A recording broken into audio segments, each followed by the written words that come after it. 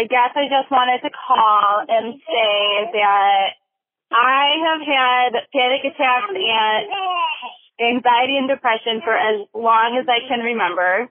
And I guess I can say I finally can manage it, but I just think it's important to talk about, and anytime I'm able to do that, I definitely do, because I don't understand why people don't talk about it. It's such a real thing. So one of, I guess, my examples is I get a lot of anxiety almost always when something is scheduled on my calendar or unscheduled. So even calling in right now, I get anxious and a little shaky, a little nervous, until I find my, rhythm. And then I get panic attacks almost every single holiday. So every time I have to see my family, my parents, just a lot of shit going on there. Anytime I need to, be with the family as one big piece, that always triggers a moment where I definitely have a panic attack. And then the other thing I wanted to give you an example about was after I had my first child, I definitely had postpartum depression, anxiety, and that was probably one of the darkest, hardest times, just because you're already going through all these pregnancy hormones and all these crazy things, lack of sleep, and it was really hard. So with my second, it wasn't as bad, but it's been almost 3 years now after her, and I feel like I'm finally catching my breath, not panicking as much, I'm not constantly in a state of anxiety, if that makes sense.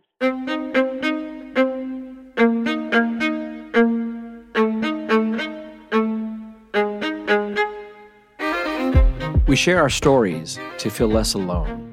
And people dare to share their stories with us. Don't talk about it. Shh. I hope nobody finds out. I am so weird. I can't believe I just did that. You're not weird. And you're not bad.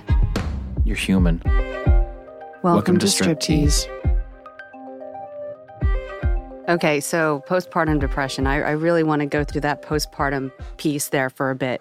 With the birth of my first son, I didn't experience any postpartum, although I was going through a really terrible breakup. The father of my first son basically didn't want anything to do with me or the baby. And so, I spent the first pregnancy alone. I did not experience any postpartum depression. And you would think with that going on that I would experience it.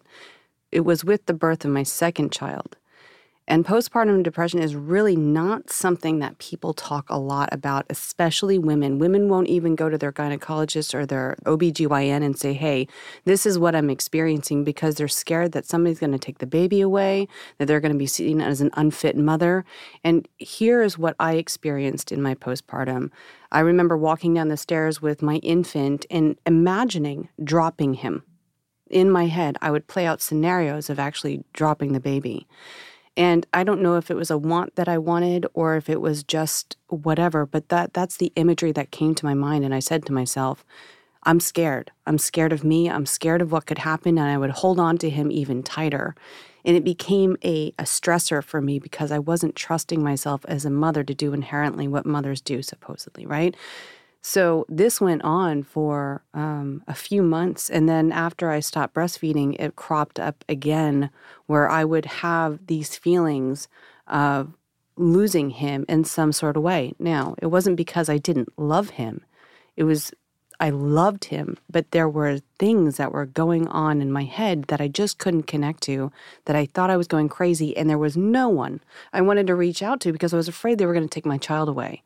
So going back to the anxiety and depression, with the hormones and everything else that is going on at the time, I completely understand what this woman is talking about I would love to hear actually more about some of the experiences or thoughts that she had in her mind, because we'll say it as kind of a blanket statement, I'm going through postpartum, but women aren't actually talking about what it is that they're feeling, the images that they're getting in their heads because of that fear. So to me, this goes even deeper than just the conversation of anxiety and depression.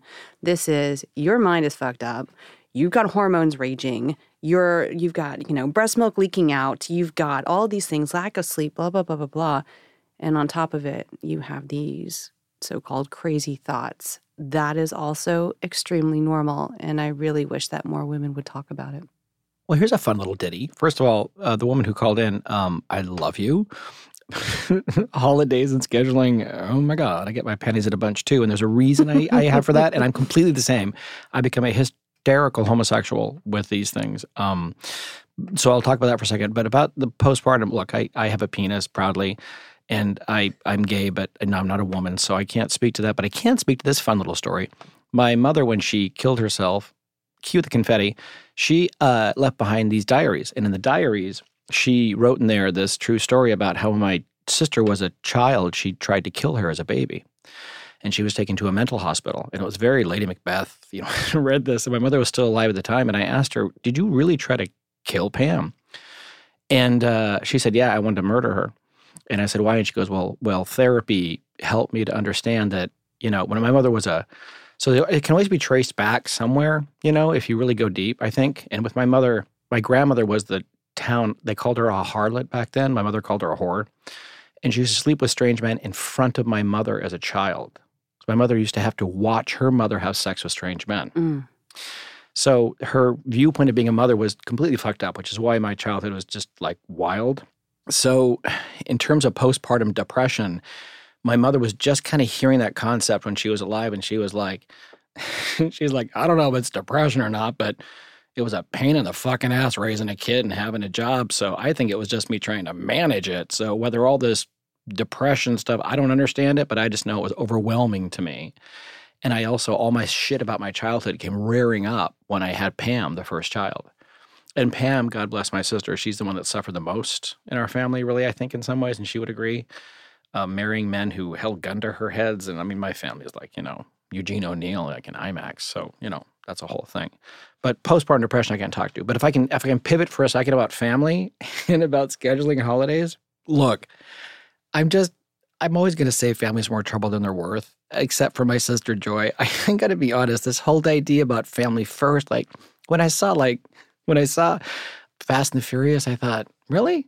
The whole thing's about putting your family before everybody else. Screw that. I'd drive away in the car. And I know that I'm not supposed to say that, but I think this whole idea about family first, no, we're first. Blood before everyone. I don't have a connection with that. So I think a lot of us, it's the shame about saying you're supposed to be afraid to tell people you don't feel love for your child. You don't feel this connection to family thing. It's this going to Hallmark and not having a card that speaks to you.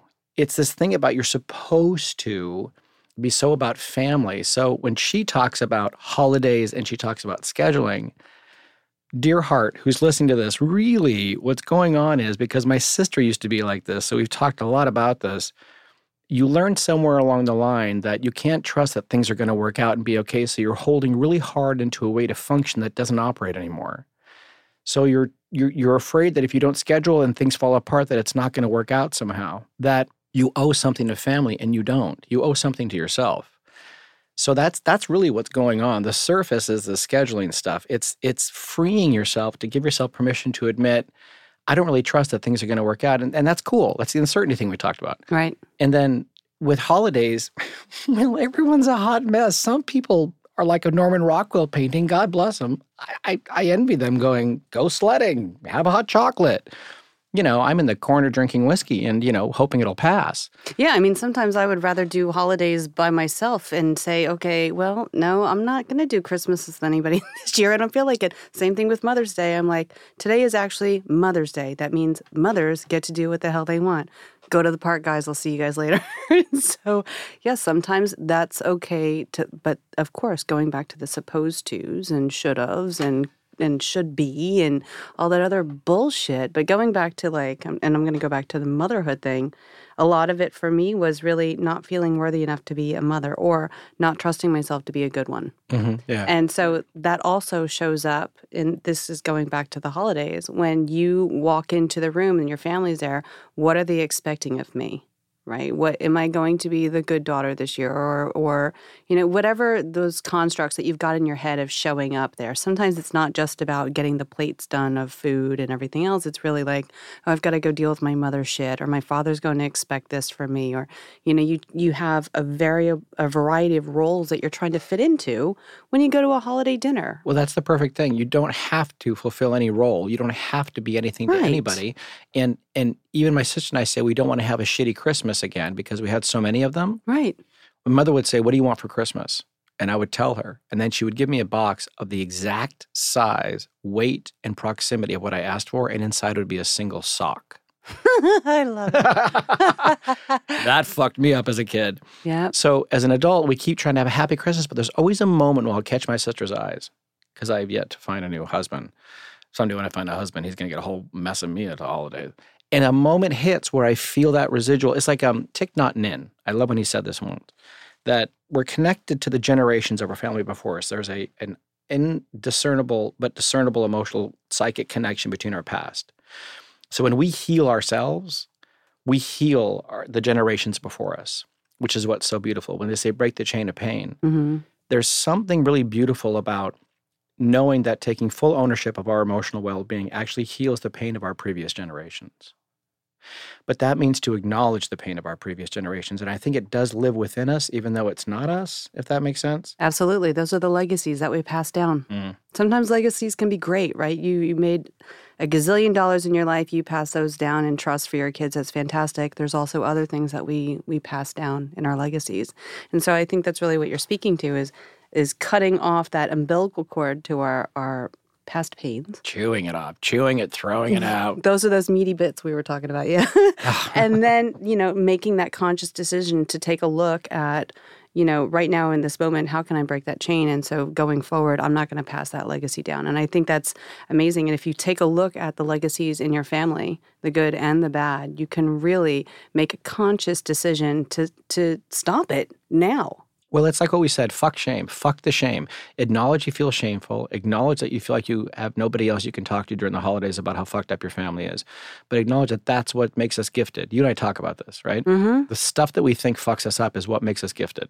That's what makes us gifted. Yep, absolutely. So we think that being abused as a kid, having an alcoholic mother or father, a drug addict, being homeless, all of which I've been, that's what makes you fucked up. But that actually is what makes you amazing.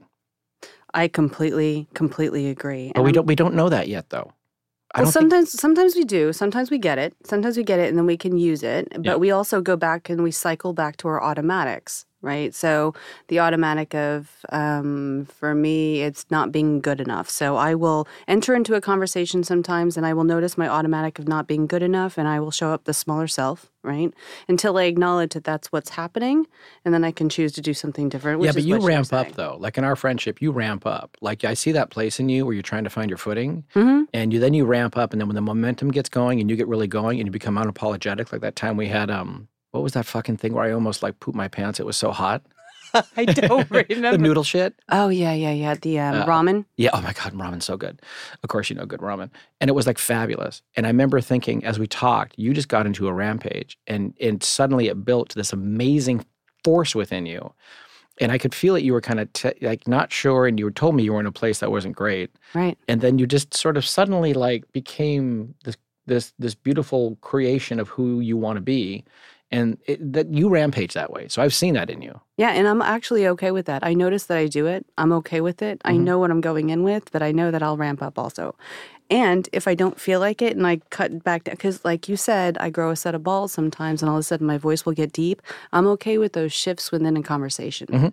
So it's really saying, hey, you know what? I may not stay consistent throughout a conversation, but I'm okay with that too. And it's interesting. Going back just a second, walking into the holidays, then because we were talking about that, how much of that is an expectation of how these people are going to show up or how they're going to be different? What does that mean? Perfect example. So my father was going to coming to visit for a month, And I had this expectation that he was going to be a different father. I don't know why. He's been consistently the same type of father always. Which is? Very opinionated, judgmental. To a detrimental degree? Sometimes, yes, if I allow it to be, right? So that's on me to allow. But, well, yes. give yourself a break. I mean, come on. Sometimes those narcissists are hard to hold back. Is he a narcissist? No, he doesn't tend to be a narcissist. He's just he's the type of father that says, if I give you a compliment or I say that you did a great job, then you're going to stop doing whatever you're doing. So yes, he's that type, right? So It's always the ball getter. And so what I'm saying is, when he came, I was expecting a different type of father, and that's how he's been consistent the same way years and years and years. And so I wonder around the holidays if there's an expectation of the family dynamic being different. It's kind of like everything's in your face, all your past, all your present, and all the future tripping also of the relationships that are going on. Can it be different? What is it going to be like? And those expectations that everybody's going to get along and everything is going to be great this holiday and everything's going to be different. Yeah, well, yeah. But again, that goes back to the basic conceit that we said, which is that if we learn how to not get stuck in the mind concept and the mind constructs, we can be there as much as we can. But I'm going to go back, # family's more trouble than they're worth. I just really feel that with family. Like we end up putting this incredible, it flashed my mind for a second. Our producer, Ian Hamilton, he has a brother named Michael, wonderful name. And his name's not Michael. Yeah, the guy in the chair, what's his name? Oh, Kevin. Kevin. Maybe because I had sex with a Kevin once. Nice guy. There only was one night.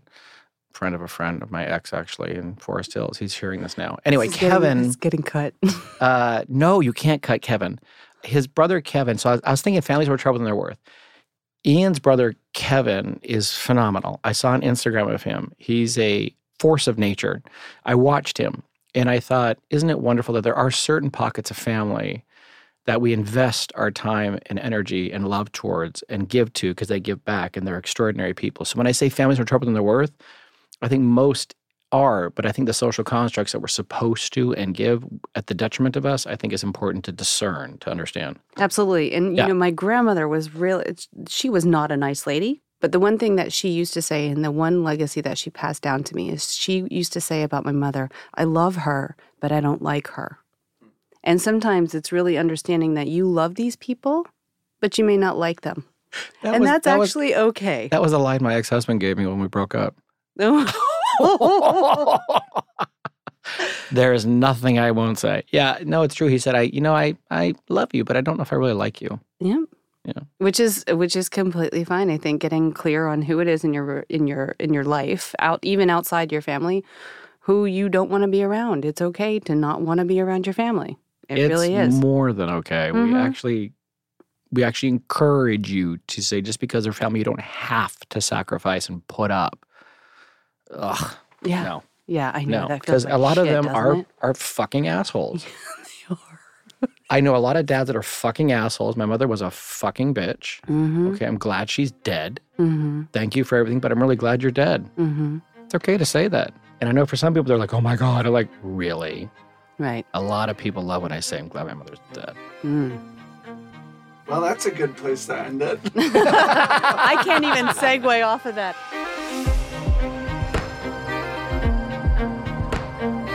Hey, so we know there was a lot of information in this last episode. So if you'd like to reach out to us, we're at stripthepodcast@gmail.com. And if you'd like to leave us a voicemail about what's going on in your life, 201-685-0828.